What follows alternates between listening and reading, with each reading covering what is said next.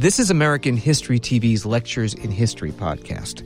This week, White House Historical Association historian and American University lecturer Matthew Costello teaches a class on White House myths. All right, so today's topic, White House myths and popular culture. You probably have come across these things multiple times, whether you're researching things on the internet, maybe you even came across them as you were doing research for your papers in this class. But there are a number of stories that just continue to get circulated and perpetuated. And what I like about this is because you get to not only sort of debunk these things, but you get to try to figure out where they really started and why people grew so attached to them. Because that also tells you a little bit more about how people understand the past and how they use it or misuse it.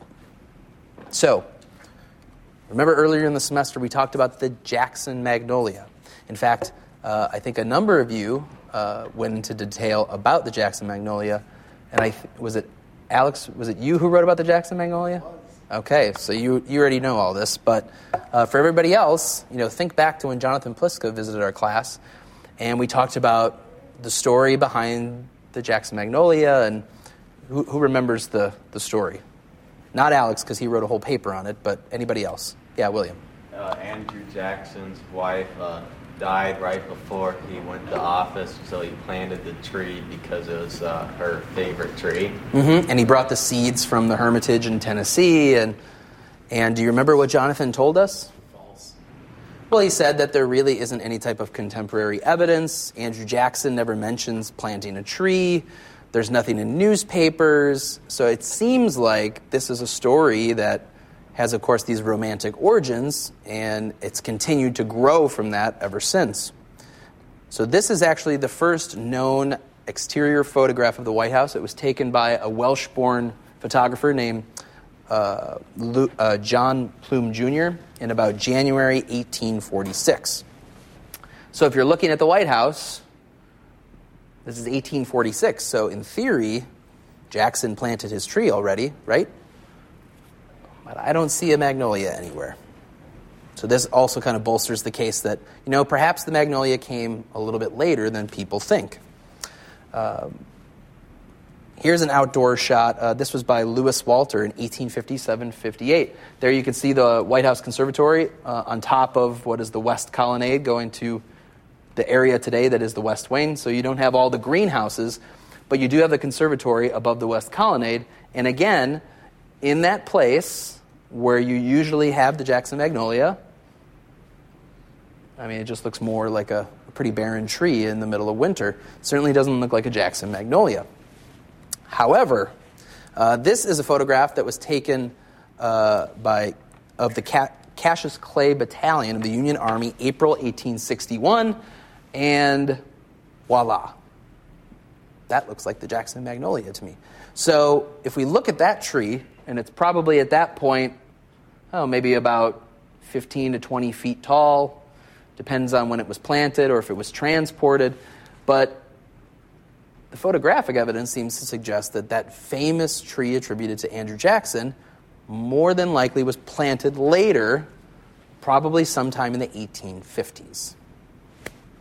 However, that story and that legend has continued to grow and grow over time.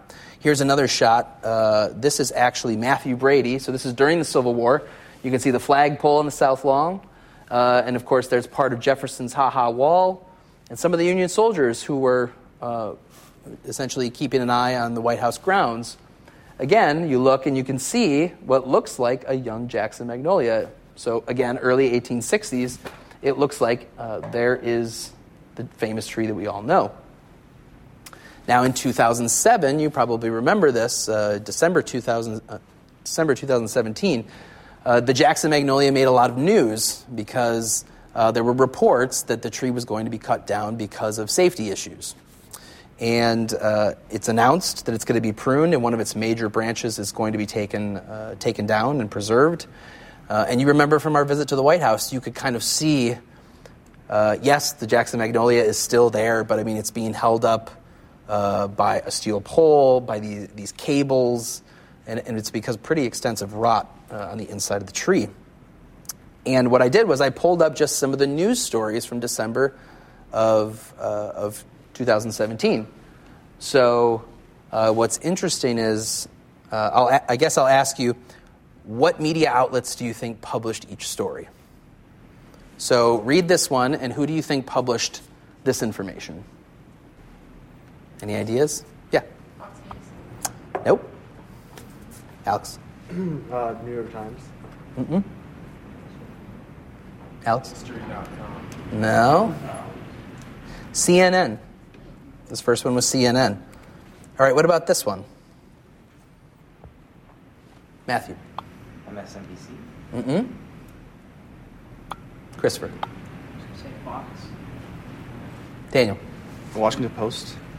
The Washington Post. Yeah. Now, but do you notice that there's a key difference between the first one and the second one? What word do they use?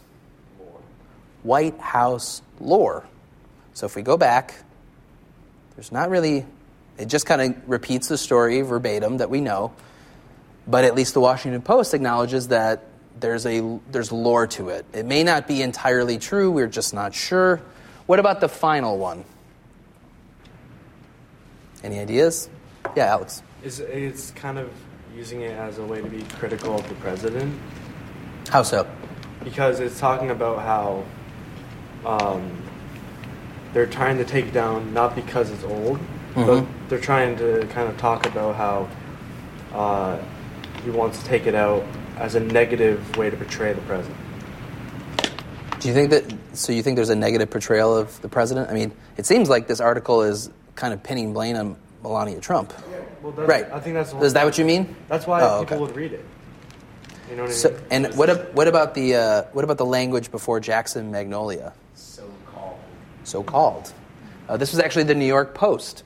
So, regardless of your politics, or I mean, you can see how these stories have not only continued to the present, but that even when they're then recirculated and put out there, that there are slants to how that story is told.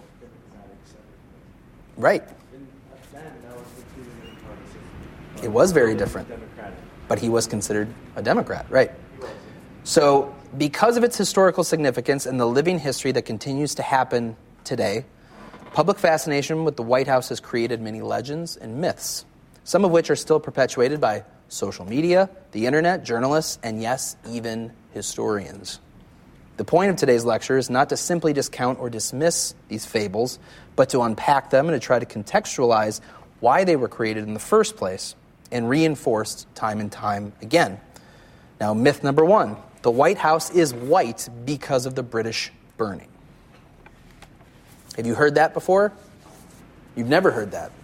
Yeah, Alex. If I'm not wrong, they use like whitewash in order to like hold the sandstone together, which is why it's now called, or why it was then called the White House, or named the White House.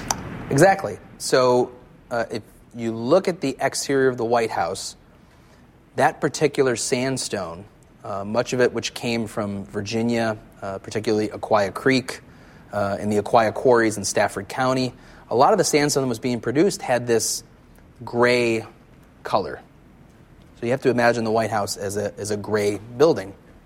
And what they did, because sandstone is so porous, what you have to do is you have to seal it to protect it from the winter months, because if water gets into the stone's pores, it freezes, and then it cracks, right? Because water expands in those pores. So what the Scottish stonemasons did, and the workers who built the White House, enslaved and free workers who built the White House, they applied a coat of lime-based whitewash in 1798. Now, whitewash is obviously a lot different than the white paint that they use today, but that was really sort of where this story began of starting to call it the White House, is because it was a whitewash that was first applied. So they do add the first coat of lead white paint in 1818. This is after the burning, but that colloquium term of White House had already been established. So the idea that, they started calling it the White House just because of the burning, no, there was a whitewash that existed before then. Now, they kept applying coats of white paint, Up until the 1970s, during the Carter administration, is when they undertook a major project to strip all of the layers of paint off the White House. Now, in some areas of the house, we're talking 30 to 40 layers of paint that had to be removed. And the project ended up taking about 25 years. It was completed during the Clinton administration. So it started at the end of the Carter administration, and here, this gives you some visuals of what the White House looks like without its current variation of white paint. Again, you can see it's primarily gray. It has bits of white in it, but there's also these tints of red. You've probably seen the Smithsonian Castle on the National Mall. So some of the sandstone quarries, eventually when you dug too deep, you would hit these veins, these deep red veins, and sometimes the stone would turn completely blood red. So that's why we call it Washington brownstone. A lot of that was made in the early part of the 19th century. That is actually sandstone. It's just red sandstone. But from Stafford County, it was primarily gray. But you can see there's still flecks. There's flecks of red within the stone itself. But by stripping all the paint, we could actually see the very intricate detail of the carvings, because you have to imagine layer after paint, layer of paint, layer of paint, layer of paint, layer of paint. All of a sudden, all of this is globbed. You can't really see the carvings. You can't see anything. So it took 25 years, but they ended up finishing it during the Clinton administration. And there are still some parts of the White House, and they saw it when they started removing paint, that there are still scorch marks that you can see. Now, on the exterior, it's pretty much all painted. This is actually downstairs. We were on the ground floor corridor, but behind it, sort of like the basement area service spaces, this is one of the doorways. And you can see they left it unpainted, and you can see some of the scorch marks still around the frame. But again, you can see the variations of the stone also probably tell you that the stone was coming from different sources. Here's a shot of the north portico. Again, you get a sense of how white the building is, and really you can't see the individual stones, as opposed to here you can actually see each individual stone. And again, flecks of red, streaks of red throughout the north portico columns. And this is during the Reagan administration. Here's a shot of the north side of the White House, and again you can see the individual gray stones on either side, but then the still painted portico and the north entrance. So let's just say, hypothetically, you wanted to paint your apartment or a dorm room or something the color of the White House. The closest you can get is Duran's Whisper White. That's commercially available. That's as close as you can get. All right, White House myth number 2, White House tunnels. In fact, we were just talking about this before class. The existence of tunnels, who used them, and why did they use them? So one of the stories that there were tunnels beneath the White House that allowed for a quick escape, that one could actually get all the way to the Potomac River, and that Dolly Madison used a tunnel to escape to Octagon House, and Abraham Lincoln had an escape tunnel. Unfortunately, these are not true. We know that James Hoban, the architect of the White House, did build several sewer systems. My guess is Dolly Madison probably wouldn't have climbed through the sewer. She wouldn't have wanted to travel that way. And these were installed for running water, but there really weren't any full-size tunnels that anyone could have used. Now, and here, of course, here's Octagon House. This is where the Madisons lived for about 6 months after the burning, and it's just down the street from the White House. Now, during the Civil War, General Winfield Scott did suggest the possibility of adding a tunnel between the White House and the Treasury Building. And here's the Treasury Building down at the bottom, and up at the top you have the War Department. At that point, it would have been probably War. You would have Navy and State using that space as well. But the Treasury Department was to the east of the White House. And the idea was that this could sort of be a citadel of sorts. If the Confederate Army invaded Washington and they didn't want President Lincoln to be captured, that they could move him quickly to the Treasury Building. He could seek safety in one of the vaults, and that essentially the people that were guarding him would have to fight to the death. Now, this was an idea that Winfield Scott had. It never really materialized because Lincoln didn't have to. But here's a picture of the Treasury building later. And again, you kind of get a sense of just this imposing spectacle that, this would have been a good place, that if you were going to move to a fortress-like structure in the 19th century, this was a good place to do it. Now, during Franklin Roosevelt's administration, there actually is an underground tunnel built between the East Wing and the Treasury building. And in fact, they go so far as to even furnish a room in the Treasury building for Franklin Roosevelt. Here's a picture of that room. So this is where we start to see the presidency entering that new age of world wars and then the Cold War, and that presidential security obviously changes, but they need to have either structures in place to protect the president in the event of an immediate attack, or in case that there is a chance that there could be an aerial bombing or later a nuclear weapon targeting the White House in the United States, that the president has a place to go. Now, during the Truman administration, that's when 2 sub-basements are added beneath the ground floor of the White House. So up to the Truman's time in the White House, there really wasn't central air conditioning, there wasn't central heating. This is a big part of the 1948 to 52 renovation, was modernizing the White House. They essentially gut it, they rebuild it, change some things here and there, but it's pretty much made out of concrete and steel. But what they also do is they dig further underground. And part of the reason they do that is because they need that space for things like utilities, air conditioning, electrical, plumbing, but also to add this walkway, which now runs the length between the West Wing and the East Wing. Here's a finished version. And now this tunnel will actually go all the way to the East Wing, and it hooks up with Franklin Roosevelt's bomb shelter. So Roosevelt had that tunnel built for access to the Treasury Department, but remember, he also has the East Wing built in 1942. And that's the perfect time, if you're building a structure, to be also building something underneath it. So he actually has a bomb shelter made beneath the East Wing. It'll be closer, he doesn't have to get to the Treasury building. And Truman now connects it between the West Wing and that secure complex. So if the president is working in the West Wing of the Oval Office, they have a quick way to get to the bomb shelter. And you've probably actually all seen it before. This is actually part of the Presidential Emergency Operations Center that was used on 9/11 by Vice President Dick Cheney and several members of the Bush cabinet. Because remember, for some time, we weren't quite sure where that last plane was heading towards. It certainly seemed like when it turned in Pennsylvania that it was coming to Washington, D.C. Was it going to the Capitol? Was it going to the White House? We don't know, because the passengers on that flight decided to try to take control of the plane, and it crashed.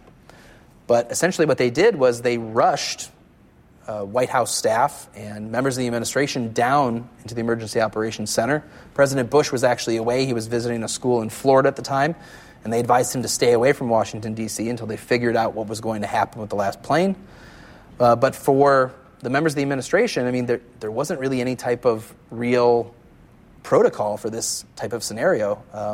Everybody that I've talked to or has talked about that experience essentially is told that Secret Service came in and told people to get out and to get to a secure location and get away from the White House because we don't know where this plane is.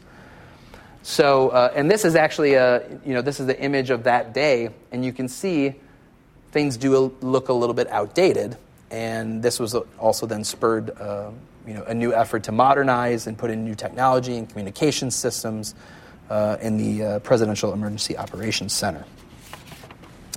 Myth number 3. Dolly Madison saves the Gilbert Stuart portrait. So we had to read a selection of sources for today's class, and hopefully you did that. Now, who wants to, you probably all heard the story before, you probably heard it in grade school, in high school, so who wants to just tell us what you've heard? Alex. The British were coming in and they were burning down Washington, D.C. Dolly Madison runs back into the White House with a few people, takes down the Gilbert Stuart portrait, and runs out to save it. Okay, so in that version of events, Dolly Madison it's like a last-second thing. She's there. The British are essentially, you can see the British on the horizon. She's about to leave, but she runs back in. At least you did acknowledge that there were other people there. but that she was there when they took it off and they sent it away. And right. Now, part of the reason why this story is so popular is because, this was the story that was really put out there after the War of 1812, and Dolly Madison also played a part in keeping this story alive and well, but it was picked up for children's school books. It was published in a variety of different historiographical works, and, it was a story that kept getting perpetuated. And we'll talk a little bit more about that as we dig into the sources. So source number one, these were the selected letters of Dolly Payne Madison, and it's Anna Cutts, who's writing to her sister, Dolly Madison, circa August 23rd, 1814. Remember, the burning takes place on the 24th. I'll put it up on the screen. So, my sister, tell me for God's sake where you are and what you are doing and what you're going to do. I have only time to ask Mr. C to take out the forepart of the carriages, put in the piano, trying to escape, right? Put in the piano, and anything he can get in there, or a wagon if the British are coming. We can hear nothing but what is horrible here. I know not who to send this to, and will say but little. A. Cutts. So, what do you take away from reading that letter? Maybe how it's written, how it's phrased. Yeah. It sounded like it's very much panic. They're just trying to get as much as they can. Like, she's just trying to get as much as she can written to her sister, in that it's going to be short and sweet and like, I gotta go type thing. Yeah, I mean, you can definitely tell it's very rushed. It also seems like she doesn't really finish entire sentences. They're just sort of like clauses, and then there's a pause, and then she says something else. It's relatively short. She even says, I don't know who to really send this to. Well, she just sent it to the White House, but it was, to Dolly Madison, but she wasn't sure if she would be there even, or she was going to be out with President Madison, who was, at that point, out in the field to watch the Battle of Bladensburg. But, okay, so she doesn't really know. It seems rushed. Okay, that's fair. Now, what about this? Now, you had to read this. This is actually from the National Portrait Gallery of Distinguished Americans, published in 1836, by a D.C. socialite and historian Margaret Maynard Smith. And what she publishes is based off of Dolly Madison's recollections. So there is no response to this letter. So this is the sister's letter. Dolly Madison always said that she responded, but that letter's lost. There's one story that it was eaten by mice. There's another story that it was burned. So many years later, 1836, now this is 20 years later, when Margaret Maynard Smith is writing her biography, she asked Dolly Madison, oh, well, can I see the letter? And she says, well, we don't have the letter, but I can give you a copy of what I remember. So this is what she gives her. So again, Tuesday, August 23rd, 1814. Dear sister, my husband left me yesterday morning to join General Winder. He inquired anxiously whether I had courage or firmness to remain in the president's house until his return on the morrow or succeeding day. And on my assurance that I have no fear but for him and success of our army, he left me, beseeching me to take care of myself and the cabinet papers, public and private. She mentions that she received 2 dispatches. The enemy seems stronger than reported. I am accordingly ready. I have pressed as many cabinet papers into trunks as to fill one carriage. Our private property must be sacrificed. That is impossible to procure wagons for its transportation. The letter goes on and on and on and on. So what do you notice about this letter? Yeah, Alex. It seems she was already planning in advance to make an escape, and she was already packing things away in case the British would come into the White House. So let me ask you this. If this is supposed to be her response to her sister, remember how frantic her sister's letter was. Does this letter seem frantic? Does it seem like it was written after the fact? So now do you start to question whether or not how accurate the narrative is? I mean, just think about it for a moment. If somebody sends you something and you need to frantically get it done, And then 3 months later, it's sort of like, all right, tell that story again, but take your time. Walk us through every step. I mean, you're going to add a lot more detail.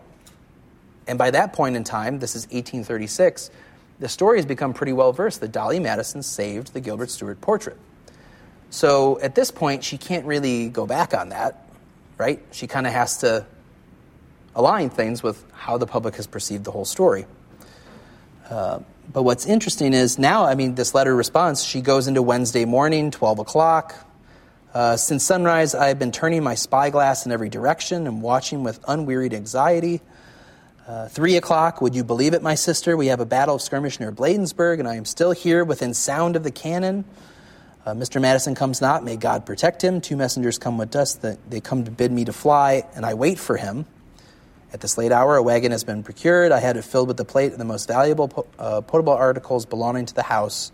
Whether it will reach its destination or fall into the hands of the British, events must determine. Our kind friend, Mr. Carroll, has come to hasten my departure, and I insist on waiting until the large picture of General Washington is secured and it requires to be unscrewed from the wall. This process was found too tedious for these perilous moments. I have ordered the frame to be broken and the canvas taken out. It is done, and the precious portrait placed in the hands of 2 gentlemen of New York for safekeeping. And now, my dear sister, I must leave this house, or the retreating army will make me a prisoner in it by filling up the road, and I am directed to take. Okay, so that's Dolly Madison's version of events, circa 1836. Yeah, Matthew. I thought it was weird how she said General Washington instead of President Washington. Was it because she knew him when he was general and that's how she thinks of him, or was it... Well, nowadays I think we've become more accustomed to there's president and there's also former president, but also we still sometimes refer to people as President George W. Bush, President Bill Clinton. In those days, this was one of those precedent things that Washington was after, is that there should only be one president. So when he left the presidency, he preferred that people address him general. So typically they called him General Washington. Yeah. Okay, so we have the frantic letter from Sister Anna Cutts. We have Dolly Madison's response many years later as she remembers it. So not the actual response from August 23rd or 24th. And then we have this newspaper article from the Baltimore Sun, dated May 25th, 1847. So did you find anything interesting about this particular article?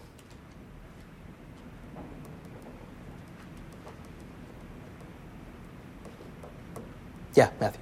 It was sort of, I don't want to say rude, but it was a little critical of Dolly Madison, because I think that the best part, it's one of the real saviors when it's talking about the people that actually saved the painting, suggesting that she wasn't a real savior, which I thought was interesting, a little jab at her. And this is 1847, right? So this is, now we're talking about like 33 years after the actual event, and there's still sort of this scuttlebutt in the newspaper about what exactly happened, who did what, who deserves credit.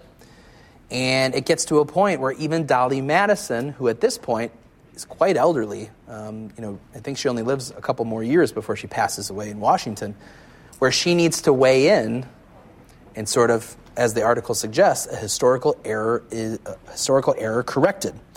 But it talks about General John Mason, because a new story had emerged that General John Mason was the one who saved the portrait. And the 2 gentlemen from New York that Dolly Madison mentions were these guys, Jacob Barker and Robert de Peyster. These were the 2 men from New York who did walk into the White House, and essentially they were responsible for transporting the Gilbert Stuart to safety. So those men were certainly there. That was their account. Dolly Madison agrees it was their account. But they do have some minor differences. There's also Daniel Carroll. Remember she mentioned Mr. Carroll?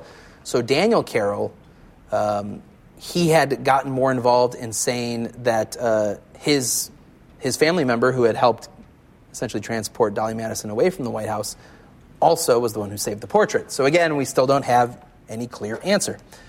But what's interesting is Dolly Madison writes a letter to Robert de Peyster in February 1848. Again, this is towards the end of her life.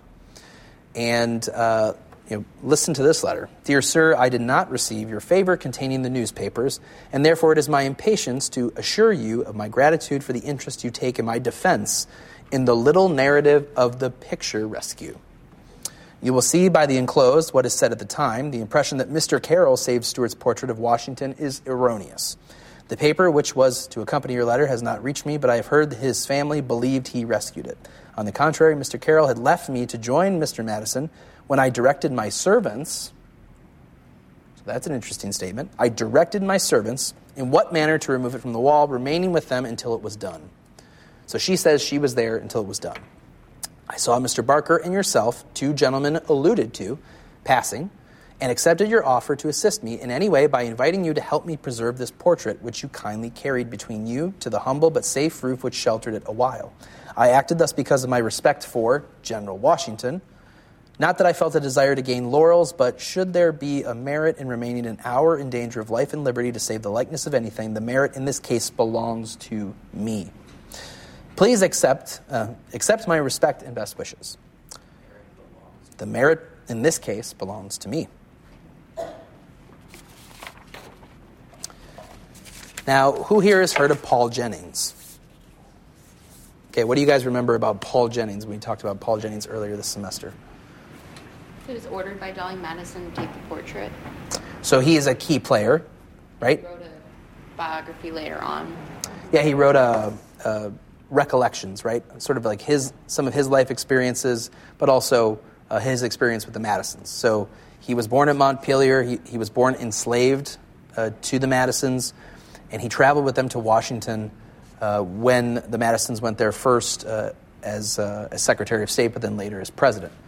Yeah, Jonathan. First White House memoir. He did. So at the time when it was published, essentially during the Civil War, there was some question about how authentic or how accurate this account could be. It was partially because of his formerly enslaved status, because at that point he was a free African-American man. It's very similar to what we saw with Elizabeth Keckley, right? Questioning the narrative based on their social status or their former social status as formerly enslaved people. But Jennings has a very interesting version of the story as well. And that was the last source that you had to read for today. It's a little bit longer, and it talks about the events of August 24th. So what did you notice about this last source? What did you pick out that was a little bit different from the other sources? Yeah? That it was a very relaxed day. Mm-hmm. Like, meeting was very relaxed and not rushed. Mm-hmm. It took like several hours for the British to come. And there was a lot of meeting before the first. Right, so one of the things that's interesting is because, Jennings is working to set the table for what they expect to be a victory meal at the president's house. And a messenger rides up and it says, clear out, clear out. So it certainly gives the impression that the British they're on the march and they're going to be at Washington in any minute, right? That's sort of the story. Let's rush, let's get out of there. But Jennings seems to imply that, it took a while for the British to actually get to Washington. And what we know from other accounts is that was true, that the British didn't really reach Washington until about twilight. And the first place they went was the Capitol to burn that. So they don't actually burn the president's house until much later that night. Okay, so his version sort of coincides with other eyewitness accounts. Anything else jump out to you about this particular source? Matthew. At the end, at the very end of the source, he says that the idea that she herself took it down is ridiculous because I think he says she would have needed a ladder to do it. And he says all she did was get her silver and then run away.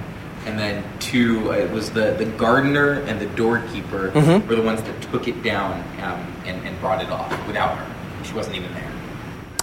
So a very different version of events. Now, why do you think Jennings tells this story in the 1860s? Yeah.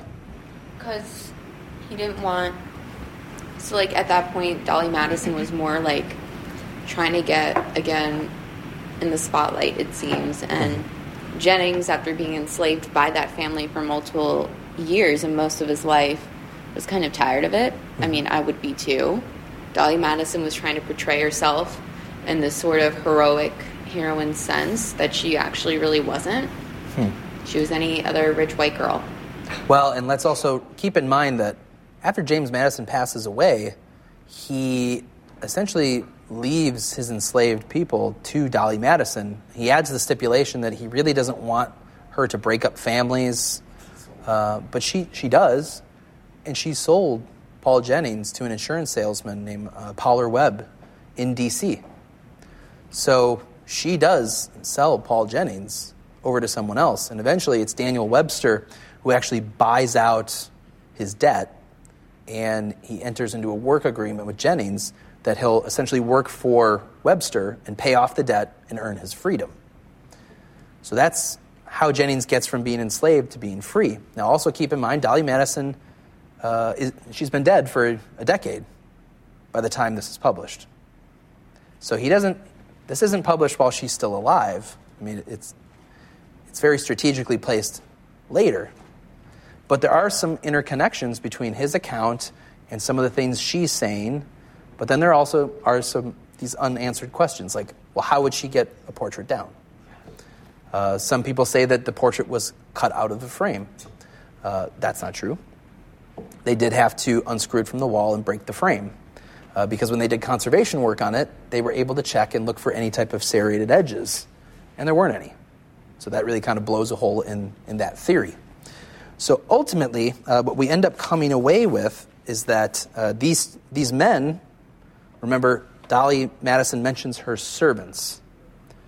And at that time, oftentimes, people did not use the term slave. They just sort of referred to anybody who worked for them, whether it was for wages or they were owned, as servants. So we don't know necessarily who she's specifically talking about. But when we look at Jennings' account, he mentions Jean Sucet, which is his real name was Jean-Pierre Soussaint. He was the steward of the White House. And Thomas McGraw, who was the gardener. But those two positions would have been paid. So to use the word servant seems to suggest that perhaps at least one of her enslaved workers was responsible. And Jennings, I mean, he's there. I mean, he's part of that account. He has the eyewitness account. And then De Peyster actually says, when he labels the people that were there, he mentions servants and one of the dining room servants, he says. So ultimately, what we take away from all of this is that, Dolly Madison didn't cut out a portrait. She didn't, stand up on a ladder and try to remove that portrait herself. I mean, you guys have all seen the Gilbert Stuart portrait in the White House. It's a massive portrait. I mean, you would need a group of people to take it down, right? So, let's just think about it just in terms of basic physics. You're going to need probably at least 3 or 4 people. But Dolly Madison, for most of the 19th century, got the lion's share of the credit. Now, since then, we've reevaluated that, and I usually like to go with Dolly Madison ordered the portrait to be saved. Because you can't deny that she was the one who said, we need to save that portrait. And really, you can kind of think of it as it was really the first major act of art preservation, in a sense, in American history. But you also have to give due to the other people who participated in it. So, if you ever hear anybody talk about Dolly Madison saving the portrait, you can fill them in on all of this background information, and you can tell them, well, it's probably more appropriate to say ordered to be saved. Now, let's think about it from Dolly Madison's perspective. Why perpetuate this story? It looks good for her. I think it looks good for her, and it also looks good for the president, and it tells a triumphant story when the British were attacking Washington, which was obviously a huge embarrassment. And so to have this, yes, it does paint her well, but it also shows that the country is still going to last past burning of the White House. Okay, so it makes Dolly Madison look good. This was obviously a low point for Americans in terms of morale and the war effort. Any other reasons? Let me ask you this. Oh, yeah, Brian. I was just going to say that once the law was set, like going back on it would make it look extremely bad. So she kind of was lost in the fact that once she's given the credit for it, she needed to make sure she was kind of withheld the story so that she didn't get slandered afterwards. Sure. Yeah. Like an attempt to have less attention towards the White House being burnt down and more focus on something positive. Something more positive. I mean, and that's what Americans needed to hear about. I mean, I just want you to imagine for a moment. Let's think about this in today's terms. If a foreign army invaded the United States and burned down Washington, D.C., how would you feel? Probably not great. But also, what would you think of the president who's leading the country at that time and their leadership? So let me ask you this. Close your eyes for a second. Now, when I say James Madison, what's the first thing that pops in your mind? Short guy. Short guy? Constitution. Constitution. What was the first thing that popped in your head? Constitution? What he did. Okay, university, Constitution. And obviously, James Madison deserves credit and his due. But, if you asked anybody on the street, oh, yeah, James Madison, yeah, wasn't he president when the city was burned down? Would anybody say that? No. Everybody talks about the Constitution, and it's almost like, in addition to the War of 1812 being sort of a forgotten war, we've also kind of relinquished that James Madison was president when the city was destroyed, or nearly destroyed. And I think a big part of it was Dolly Madison's role in building this folklore about saving an important piece of American history. And I think this also probably helped when they were talking about, should we rebuild, should we move somewhere else? It was worth putting themselves at risk to save a piece of American history. If we move away and build a new capital, what does that say about us? And this was a positive story. That several of you have made that point. The War of 1812 was not a particularly decisive war for the Americans. In fact, a lot of the issues that we still had with the British continued beyond the war. But we don't really remember that part. It seems like when you mention the War of 1812, people remember Dolly Madison and the saving of the Gilbert Stuart portrait. This is probably in my time being a White House historian, this is the one that has been hardest to try to untangle from popular culture because it's everywhere. So, again, if you run into somebody to talk about Dolly Madison and the burning of the White House, you can tell them more about the correspondence and when it was dated, and it was a recollection, and it was a memory, and so on and so on. All right, let's shift gears to the White House alligator. Not much of a transition in between, but the story goes that President John Quincy Adams received a pet alligator from the Marquis de Lafayette when he did his grand tour of the United States in 1824-25. Now, when he visited the White House the first time in 1824, James Monroe was president, and then he visited it again for a birthday celebration in September for himself. September 1825, John Quincy Adams threw a birthday ball and reception for him at the White House. And there's this story that he presented John Quincy Adams, with an alligator. And that John Quincy Adams, not really knowing what to do with that, essentially just put the alligator in the East Room. And that was just where, I guess that's where alligators are stored. Because at that point in time, remember, the East Room wasn't finished yet. It was sort of a storage space.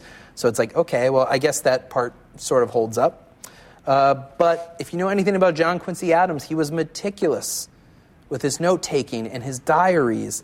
And he was the kind of guy that when he went for a walk in the city, he would identify plants and trees and flowers and then try to remember their Latin names. And he would record them. It was a way that he was teaching himself the Latin names of plants and trees. So I find it hard to believe that John Quincy Adams wouldn't have mentioned in his diaries that he received an alligator. It seems like a pretty standout event, right? But let's keep digging.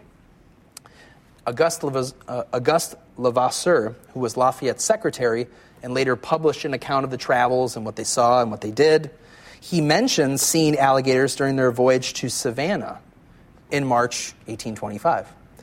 So then you're like, okay, so they did see alligators. It's possible. They went to Savannah. Maybe they captured one of those small baby alligators, and then they brought it to the White House. Well, that's a pretty big gap between March and September. So what were they doing with an alligator for 6 months? Okay, that doesn't really make much sense.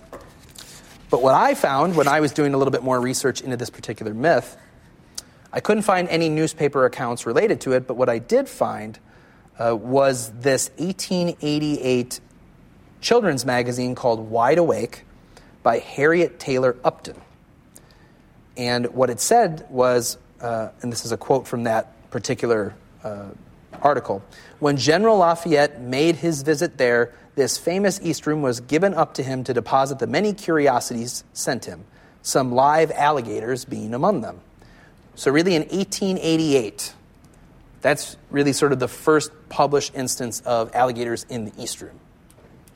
That's about, 60-some years after Lafayette actually visited. And this is actually an article from the Evening Star from 1867, and it mentions a Mr. John Thecker's grocery store in Georgetown, and you can see it says, "The Crocodile Excitement." The alligator at Mr. John Thecker's grocery store, mention of which was made in yesterday's Star, created quite an excitement in town, and many have today called to see it. So there were people that were putting alligators in stores in D.C. in the late 1860s. So is it possible that one of these stories just sort of morphed from that? Probably. There's really no evidence that there were alligators in the East Room, so I consider that to be a pretty big myth. Myth number 5, Theodore Roosevelt and Christmas trees. Has anybody heard of this story before? Yeah. Yeah. I was going to... What do you know about the story, or what do you remember hearing about it? I don't really remember the full story. All I know is that the Christmas trees is mostly a Germanic tradition that was taken over to the United States. That's just what my family's told me, but they're also German, so. Yeah, I mean, the whole idea of putting a Christmas tree in your house is a much more modern tradition. In fact, the first documented instance of a Christmas tree at the White House is during the Benjamin Harrison administration in 1889. So, I mean, that tells you that the first documented instance was much later. It's, of course, become much more consistent in the 20th and 21st centuries. And, of course, now we have annual Christmas decorations, and we have the Christmas tree lighting and the Christmas tree in the Blue Room, which is a lot more compared to what the presidents in the late 19th century did. Oftentimes what they did, if they had anything, it would have been a small tree up on the second floor in the private quarters. They really didn't put things on the state floor because that's where people were constantly going. But the story goes that Theodore Roosevelt, because he was such a big conservationist, did not believe in cutting down Christmas trees. And that's why the Roosevelts didn't have Christmas trees. And so the story goes that one of the Roosevelt boys, Archie, snuck a Christmas tree up into the White House, and he put it in the closet in one of the upstairs rooms and decorated it. And of course, this is then later the image that sort of captures the story that it was Archie who brought Christmas to the White House. And even though President Roosevelt didn't believe in cutting down trees, he let this one slide. So goes the story. Now, Roosevelt was on record opposing destructive lumbering practices, but he never appears to have singled out the practice of harvesting Christmas trees. It's worth noting that one of the people he worked with, Chief Forester Pinoch, actually saw nothing wrong with the practice, and by 1907 was even urging the creation of businesses specifically for growing Christmas trees.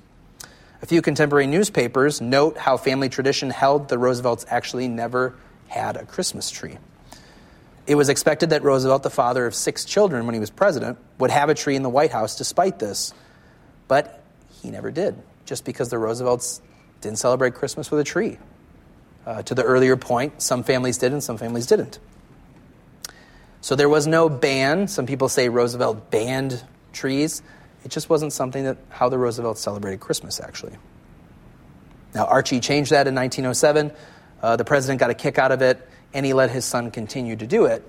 But this whole idea that there was a ban on Christmas trees is a myth. Here's an image of one of the earliest renditions of a Christmas tree. This is actually upstairs in what is today the yellow oval room on the second floor. And of course, this is the tradition today now with the annual Christmas tree in the Blue Room. It's been consistently in the Blue Room since 1961 when the Kennedys started that tradition. There were 2 times when it was moved elsewhere, in 1962 when they were refurbishing and renovating the Blue Room, and then in 1969 the Nixons actually moved it out to the entrance hall. But other than those 2 years since 1961, this has always been in the Blue Room. Yeah, William. How about that video that recently came out was Melania Trump decorating the White House? Mm-hmm. There's trees all over the White House. Great question, because it was actually something I was just asked by someone else, so I know the answer.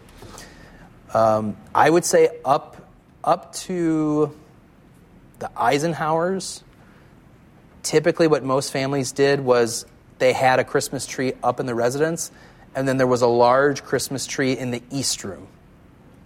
Of course, the East Room is the tallest room, and that's usually where they would put an 18-foot, 20-foot tree. And a lot of presidents just did this practice because it made the most sense. If you were going to do Christmas receptions or parties, you do it in the East Room. It's the biggest space. And usually they did have annual receptions for White House staff as well. The first instance of a tree in the Blue Room is actually 1912. The Tafts are the first one to do it. But it doesn't become a consistent thing until the Kennedys. Now, when we get to the Eisenhowers, Mamie Eisenhower loved to decorate for holidays. And she's really the first one that really jumps into Halloween. So the annual Halloween celebration that you probably remember reading about really kicks off with her. But she also loved Christmas. And all of a sudden, the White House went from having maybe a few trees to, I think one year they had 16 trees. And then the next, towards the end of the Eisenhower administration, they had 29 trees, which is a lot. But I know last year the Trumps had 81 trees.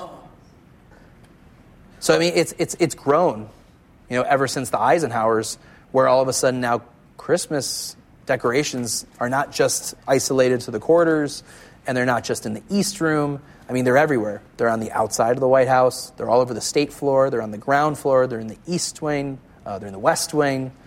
So we've really seen the expansion of how the first families and staff decorate for the holidays since the Eisenhowers. Yes, Alex. Who's in charge, or who has been in charge in the past of decorating, and is it the Historical Association, the curators, or the First Lady, or a whole bunch of people? So all that is done internally. So I would say primarily a lot of the decoration is overseen by the Office of the First Lady. So you're going to be talking about the East Wing staff primarily. Right after Thanksgiving is when they have these volunteers. Usually you're talking about upwards of 500 people who will come to the White House and they'll help decorate. And they get all those decorations done right after Thanksgiving, and then they reveal the decorations usually the next week. So they need to have this, so they need to have it pretty much orchestrated, planned, organized, and then be able to have all those people turn it around and get all these decorations ready by the following week. And the decorations themselves, they either end up with the presidential libraries or they go off to the executive support facility. Now, sometimes one of the things that people often wonder is, well, are they buying new decorations every year? Or sometimes they will repurpose previous year's decorations. They can change the ornaments, they can change the colors, but sometimes they do get new decorations as well. Okay. Myth number 6, the naming of the White House. Have you heard this one? Who called it the White House? Austin. I believe it was Theodore Roosevelt that used it in stationery for the first time. So the story goes, and you can find this online pretty much everywhere, that it was It was President Theodore Roosevelt who officially changed the name of Executive Mansion to the White House.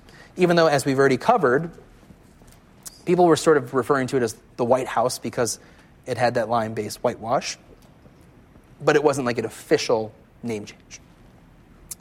And here, of course, this is one of the instances that I was able to locate. So what you have is, on one side, on the left side, that is the Executive Mansion, Washington stationery. You can see that's September 1901.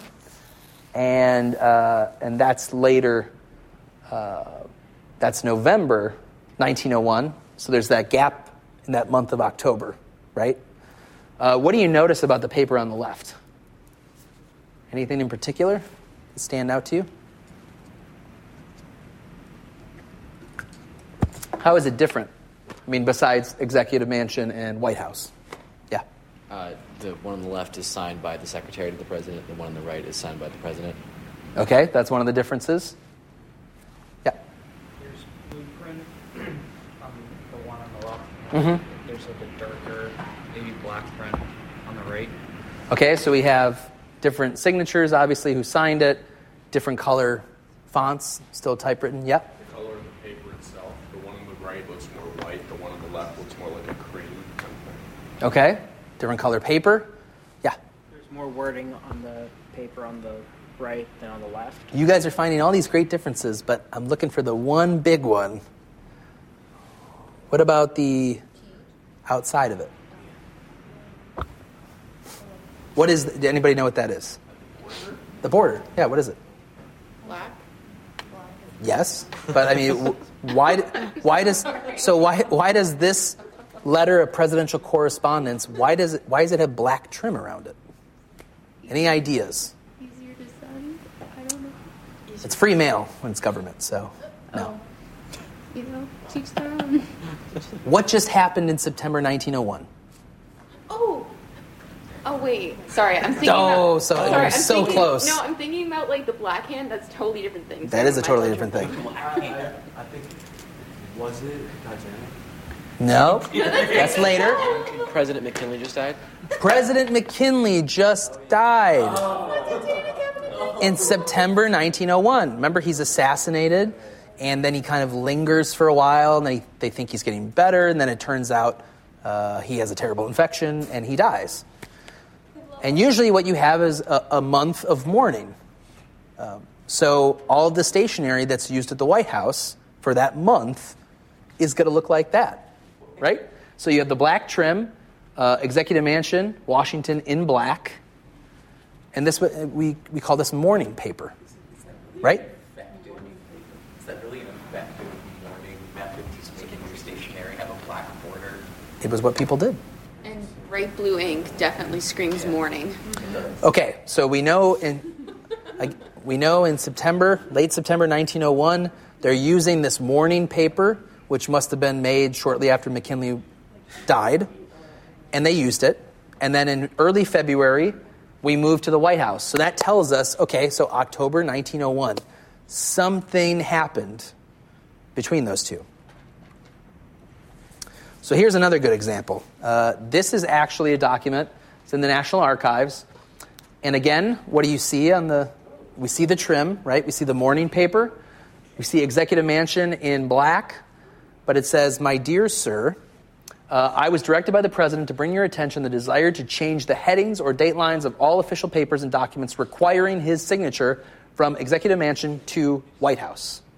In view of the approaching session of Congress, it will become necessary in preparing nominations for the Senate as well as messages for either House of Congress to observe the above change. Very truly yours, George Bruce Cortelyou, Secretary to the President." And the letter is dated October 17th, 1901. So we have the President's Secretary telling the Secretary of State, for future reference, any documents you send to the President for him to sign and are official documents, the heading should be White House. You can still buy morning paper today. Of course you can. Because it's a thing. So, $20 on Amazon. So October 17th, 1901, that's when that directive is sent. But there is really no executive order. There's no law. So when they say that Roosevelt officially changed the name from Executive Mansion to White House. It is true, but it's kind of hard to pin down exactly when it happened. We know it's October 1901, but is it when they start sending those letters out? Is it when the other department... I mean, there's only one letter to the Secretary of State. Did everybody else just fall into line about a week later? I don't know. But there's more to the story there. Again, and this is part of the reason why people just say October 1901, because we're not quite sure about the exact date. Okay. Myth number 7, Lincoln bed in the Lincoln bedroom. So this is actually a painting that was done by an artist named Peter Waddell. He did a series of these historic portraits that show different moments in White House history and obviously then sort of how the White House was decorated at certain moments. And this is supposed to be a picture of what is today the Lincoln bedroom. Now, in Lincoln's time, it was his cabinet room in his office. So if you've seen the movie, Lincoln, you probably remember that space. There were maps on the wall. He had his desk. He had a large rectangular table right in the middle, and that's usually where the cabinet gathered. So he actually used the Lincoln bedroom space as his office and the cabinet room. But just pay attention to these details and what it looks like, because it changed pretty rapidly over time. Now, one of the first visiting foreign dignitaries to come to the White House was Prince Albert. And when he came to the White House during the Lincoln administration, the White House didn't even really have a guest suite. They just had sort of a spare room with a bunch of different furniture in it.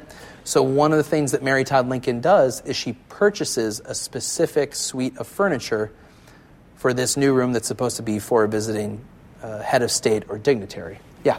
Isn't it said that there were ghost sightings in Lincoln's room?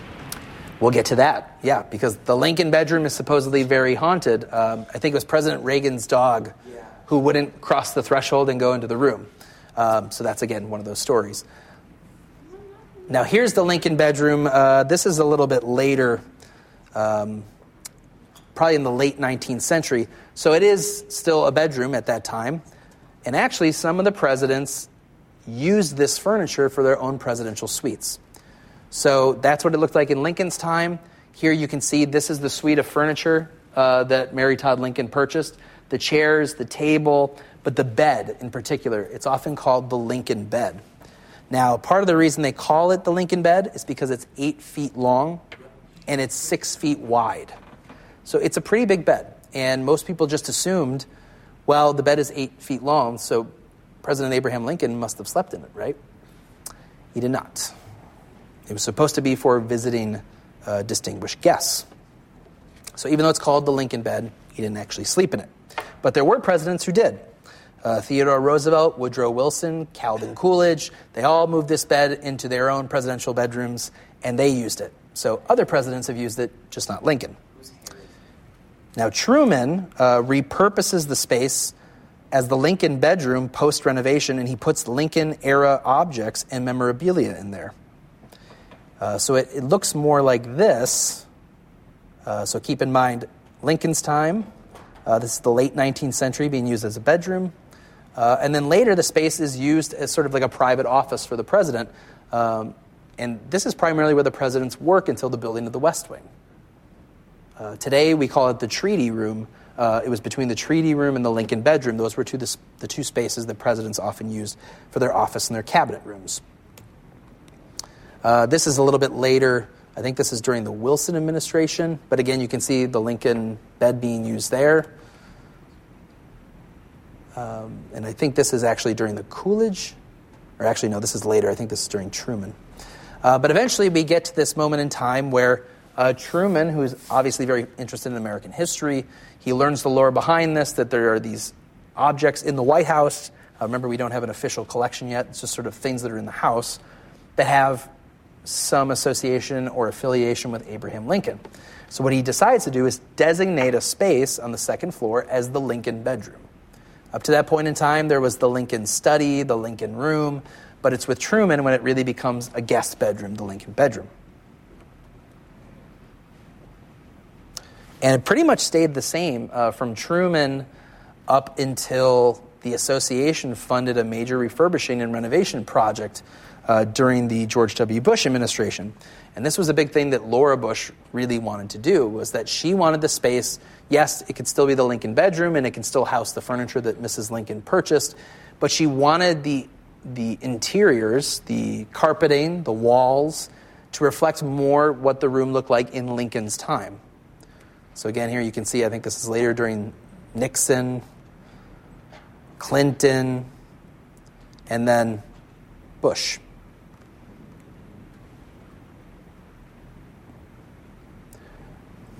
One of the things that we had to do was do the research in the background on this bed canopy.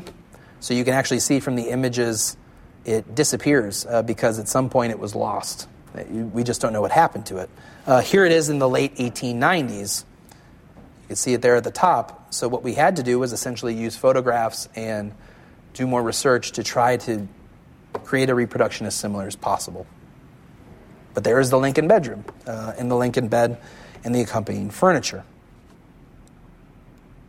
So, just a quick recap. The White House wasn't painted white to cover the burn marks, but because whitewash had been used beforehand and had become the accustomed color, that was why people often refer to it as the White House. Andrew Jackson likely never planted the famous magnolia tree. Only later did an underground White House emerge beneath the building. The Marquis de Lafayette never put an alligator in the East Room. Roosevelt never banned Christmas trees. That wasn't a real thing.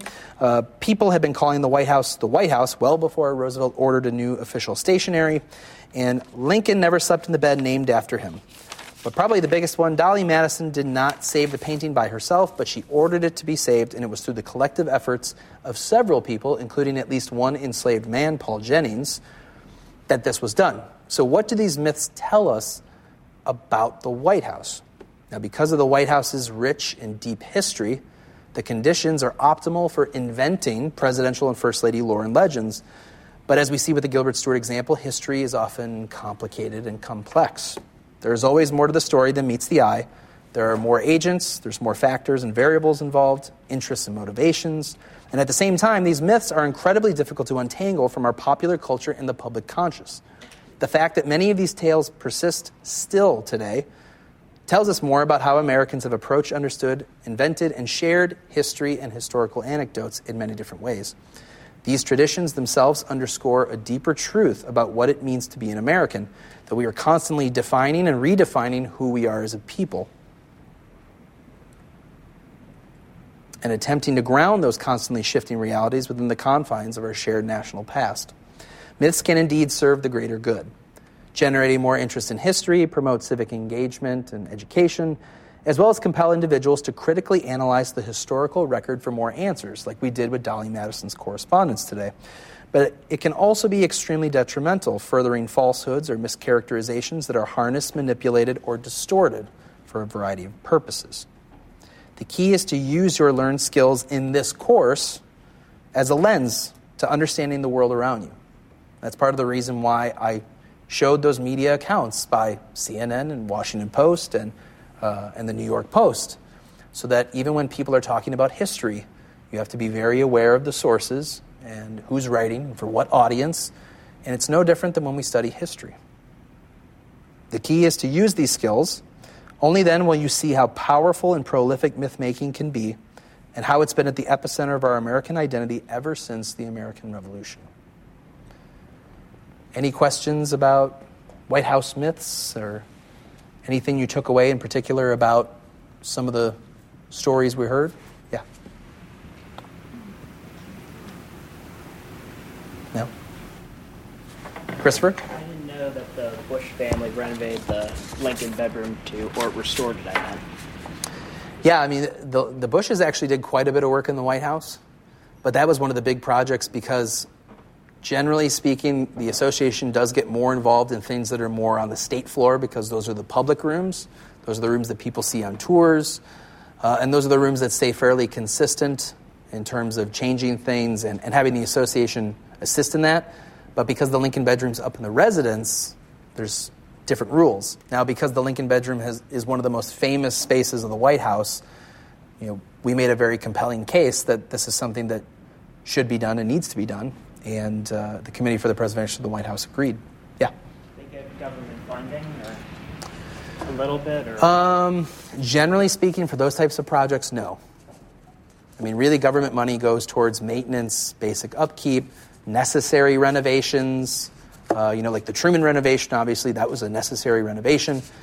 But, the types of things where it's more cosmetic or you want to change the look of a room, those things have to be privately funded. Yeah, Will. This isn't about one of the myths that you showed us, but it is about a possible White House myth.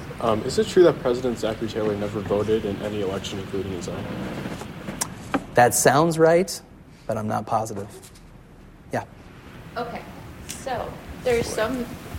It's not an okay. Okay, so there's some myths that say that Abraham Lincoln was bisexual. Do you think that there's have some based in... Does that qualify as a myth? Because some of them or is it just a claim? Some were brought in newspapers. One of them was his bodyguard. Another one was one of his very close friends. So who visited the White House. Wasn't it because Lincoln was a traveling lawyer that, because sometimes he had to share a bed with a man that some people have said then that's who he was. Think about it in those days. People didn't get their own rooms. We get our own hotel rooms today. That wasn't a thing in the 19th century. You split costs. That means you shared beds. That's just the way it worked. Yeah. What do you know about where the Gilbert Stuart portrait was when the White House was being refurbished and burned down the original for the first time? Between when it left the White House and then when did it get back? So, and we can fill in a little bit more credit to Dolly Madison here, because Dolly Madison does secure some of the silver pieces. She does take her the papers that her husband leaves behind because she doesn't want those to be captured. And she also takes the red velvet curtains from what is today the Blue Room. She takes the curtains with her, too. We know that it seems likely, based on other eyewitness accounts, that Jennings was right, that there was looting at the White House, but it was probably Americans who were in a panic frenzy, and they were on their way out of the city anyway. And some of them did swing by the White House and grab some things. So Dolly Madison does get some credit there. The Gilbert Stuart portrait was put on a wagon, and Pacer and Barker got it out of the city. And my understanding was they hid it in a barn in Maryland. And they kept it there. They let the property owner know it was there, and it stayed there until the British left. And then they brought it back to the city and gave it to the Secretary of State, who was James Monroe at that time. So it's away from the White House for a little bit. Obviously, it can't go back to the White House because it's burned out. But eventually it goes back in then in time when James Monroe moves in as president in his own right in late 1817. Yeah, Wayne. You mentioned White House tunnels as a White House security myth, but the biggest myth that I ever heard was that there really was no red phone that connected to Moscow that a lot of people claim that Cold War presidents had. Do you know anything? Well, I know Johnson had that teletype machine, so that was one way that they were constantly communicating with the Russians. When they were planting the Rose Garden in '62, they had one of those Strategic Air Command phones, and that when they were planting and digging, they actually severed the line. So immediately, alarms started going off, because they were oh my God, did something happen to the White House? What happened to they just cut the phone line by accident. So. But there was no physical red phone that a lot of people said there was. I don't think so. I mean, I don't remember seeing that. I mean, they would have been able to connect with their counterparts in Moscow. I don't think they needed a specific phone just for that. But it's something I'd have to double check. But it doesn't sound right to me. Yeah. What are some of the accounts of haunting? Right. Ghost stories. Right. So we just had Halloween, and there's been a number of ghost stories.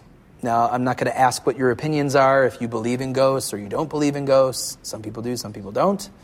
And you remember when we had Bill Ullman, the White House curator. I mean, he worked at the White House for 40 years, and he was like, I had no experiences. I don't believe in them, et cetera, et cetera. But some of the other ones, there's one story about the ghost of what looks like a young boy, a teenage boy. And he was called the Thing, and that was during the Taft administration. Archibald Butt talks about that story of like there was people said that like they saw this boy and that and that Taft basically told his staff like, do not let this leak to the press. Like this is ridiculous, and we're not going to talk about it. Basically, there's stories of some people say that they've seen a specter of a British soldier carrying a torch. That David Burns, the original landowner that the White House is built on, that he shows up and cackles and laughs here and there. Andrew Jackson, the same. It seems like everybody saw Abraham Lincoln's ghost. Churchill, that was probably one of the, and maybe you've heard that story. Churchill was actually naked at the time, and he was sort of like, Mr. President, you've caught me exposed. And then it was like the Lincoln ghost kind of smirked, and then he disappeared. So there's all these different stories about. There's also so during Truman's time, Truman believed the house was haunted, and he talked about he said he could hear footsteps.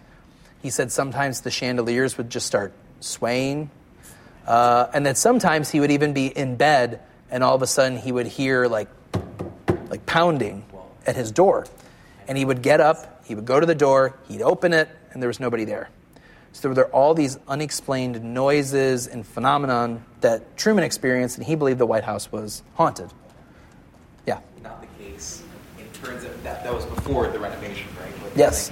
It turns out that was just because the White House was so shoddy at that point. So things were creaking, things were falling apart in the infrastructure. A piano leg fell through one of the floors.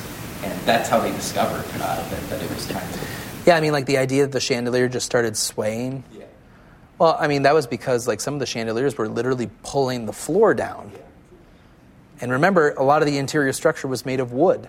So, I mean, I've always thought that loud banging noise, that could have been like wood struts literally popping. Yeah.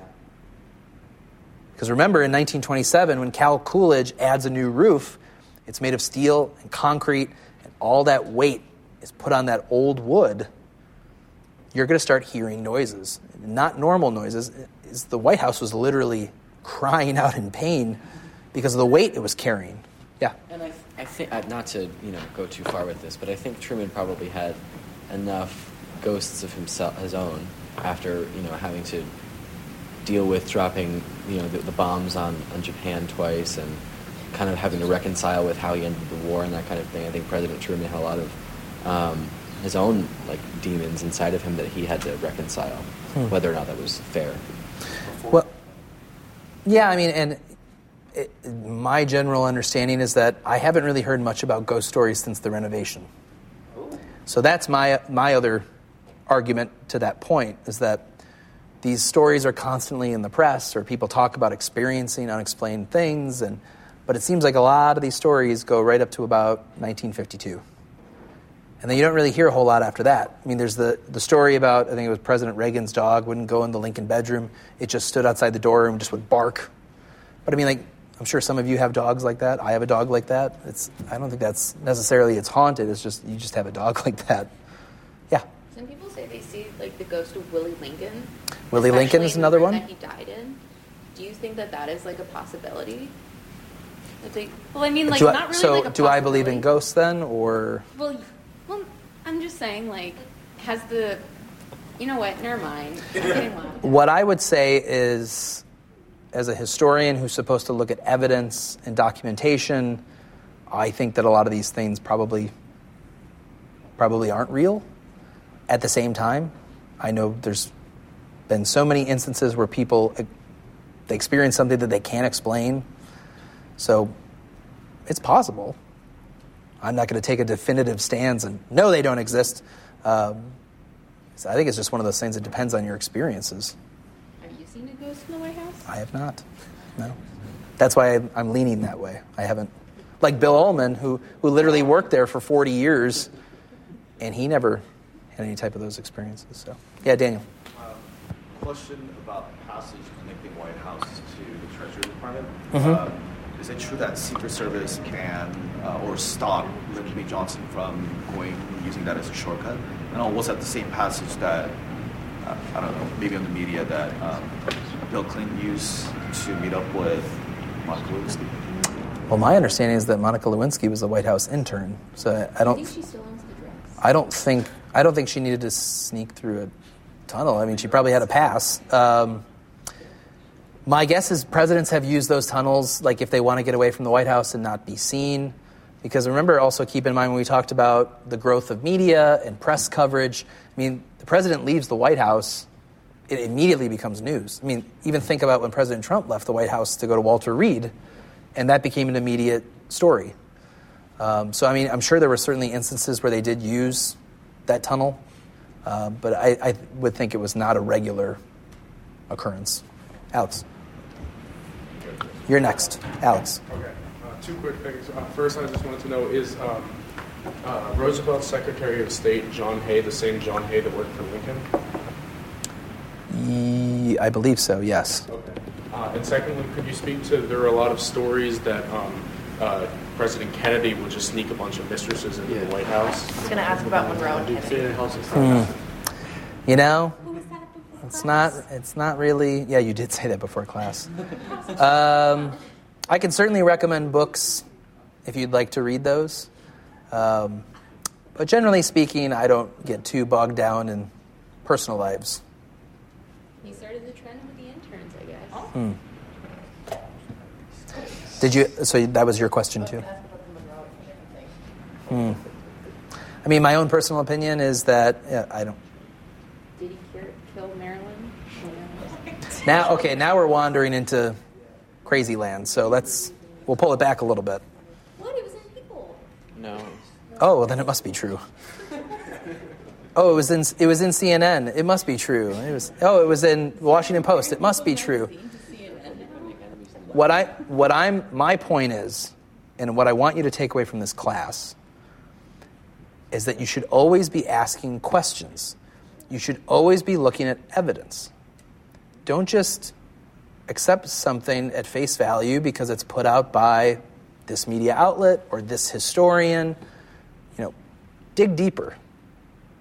Form your own conclusions. It's important to think about these things and not just accept things.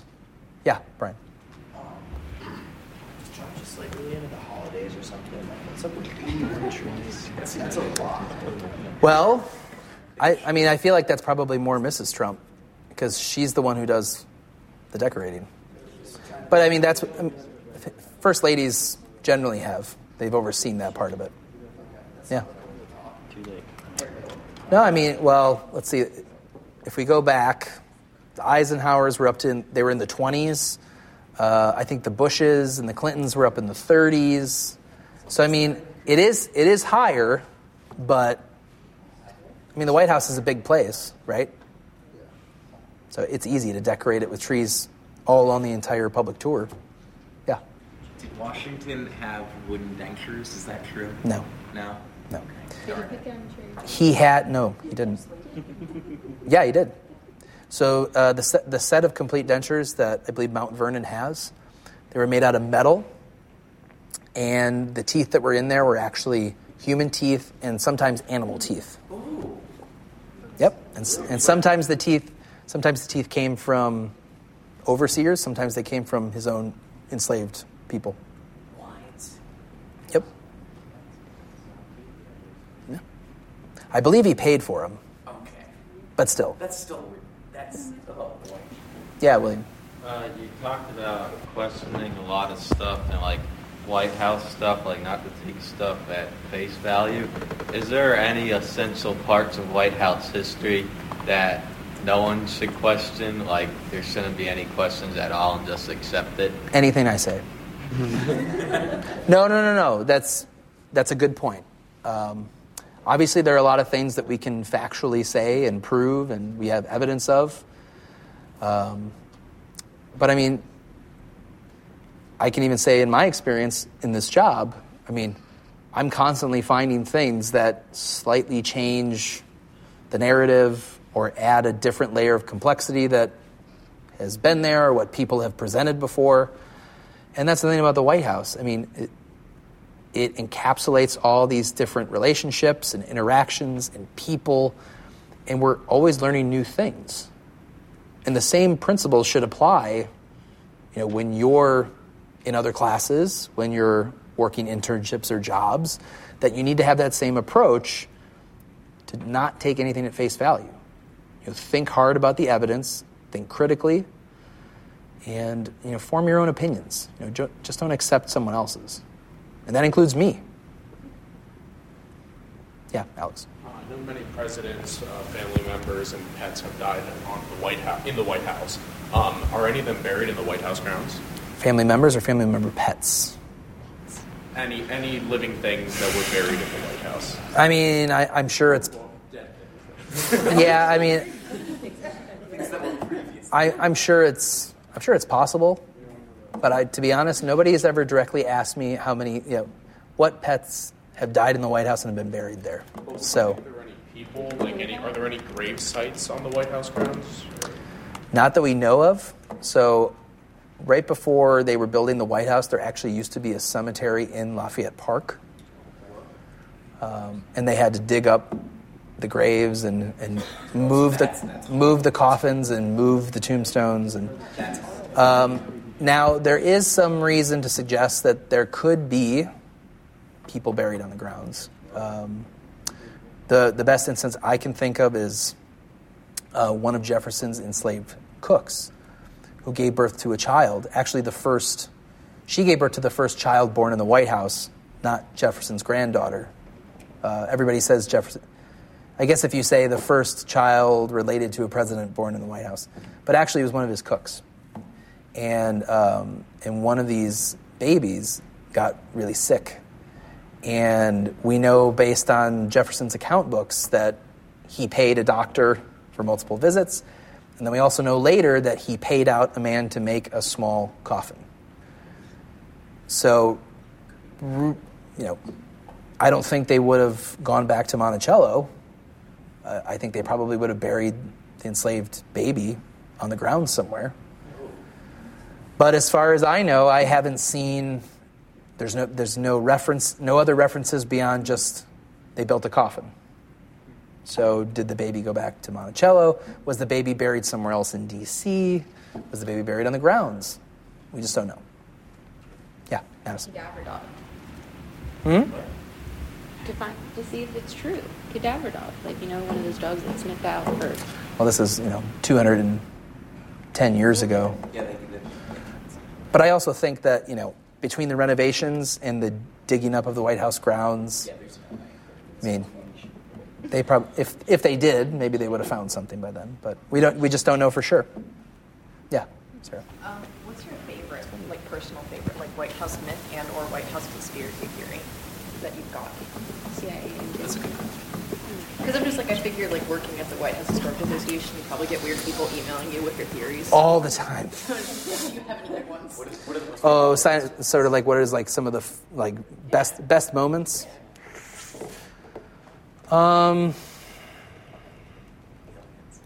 Oftentimes people will write in and they'll say, I was always led to believe that my great-great-grandfather worked in the Rutherford B. Hayes White House and was very close with the president and was an advisor. Can you tell me more about that person? And, we just don't have the records. So oftentimes, disappointingly, we have to direct them to the National Archives, Library of Congress, or the Hayes Library in this instance. A number of people write and they want us to authenticate things, which we don't do. And they essentially want us to be able to tell them, yes, that was in the White House. And obviously, I get it. Maybe it's a personal memento, but also we don't know. They might be thinking about selling it at auction, and to have the association stamp of approval, they think that'll probably help give it a little bit more juice. Those types of things I just don't even try to really, because it's one of those things where if you make the choice to respond, it's probably going to keep going. So you have to be very careful about what you respond to and what you don't respond to. Yeah, William. Going off of that, have you ever been contacted by the Pawn Stars team? Because I heard they have to verify White House stuff. I have not, but that would be great. I would love to talk to, was it Rick Chumley? Chumley. No, he's Yeah. dead. Big Hoss is dead. Wait, Chumley's dead? No, Big No, Grandpa. Okay, I was Grandpa. worried. But that's still a different He's guy. too young to die. He went to prison. It's a cool mashup episode. I will say, though, that, I mean, there are some times where people do have some interesting things, and even though we don't authenticate it, we're able to connect them with people who specialize in a particular period of furniture or light fixtures, and sometimes it turns out, yeah, these were from the White House. So that stuff is still out there. People are still finding it. It was a big part of why I thought the White House artifact assignment would be fun, but also would give us a better sense of what is out there and maybe what the association should see what it can do in terms of returning it to the collection. Any other questions?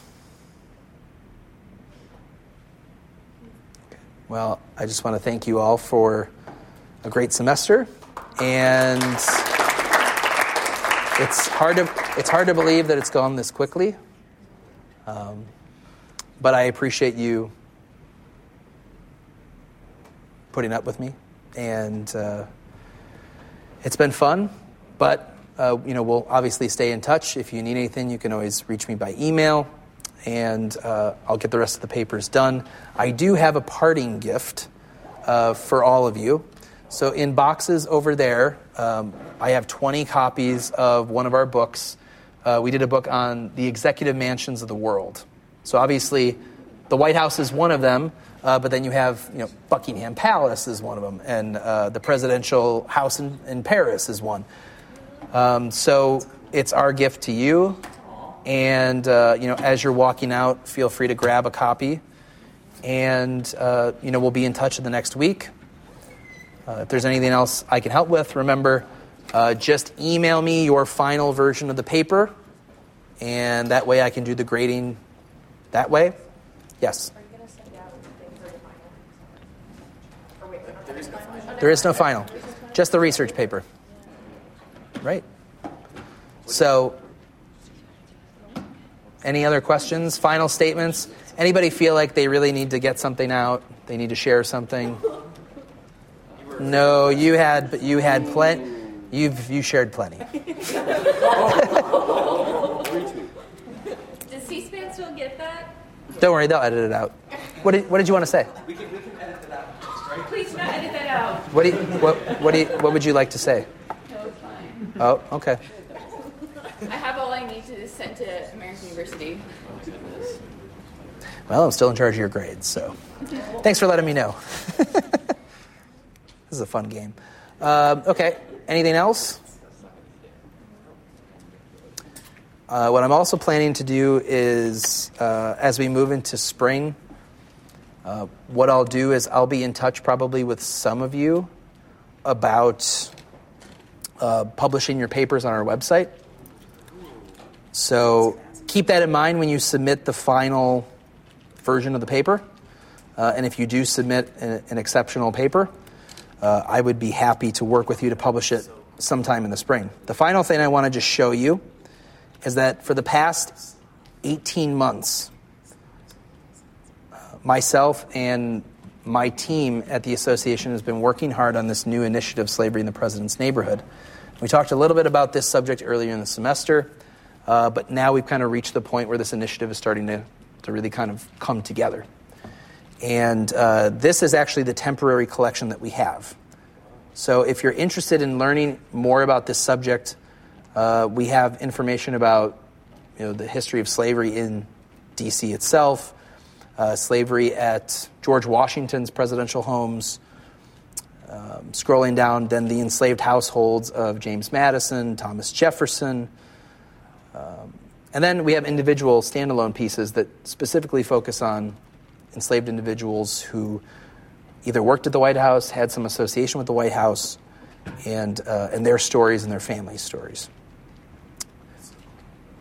Now, we didn't get to visit Decatur House, so this article right here, this is the article that I wrote about it. But part of what's coming along with this is we actually have a new website being designed, and we're planning on launching it in February, so just stay tuned for that. but it's going to have essentially a virtual tour of the slave quarters. We have new exhibit paneling. We have an interactive timeline that's going on it, so you'll be able to literally scroll through and see key moments in American history related to slavery, key moments in the district related to slavery, but then also where these individuals fit on this specific timeline. I do believe that this is a subject that needs more exploration, needs more research. So as you're, how many people are history majors? Anybody? Okay, just a couple. But if you're thinking about going that direction, and maybe someday down the road you are thinking about, like, you want to write a research paper, or I just want you to be aware of this resource, because it's. I'm really proud of the work we've done, and I just want people to know about it so they use it. Okay. All right. Have a wonderful exam week. Luckily, you don't have to take an exam here. You'll just email the papers. And if you need anything, you can reach me by email.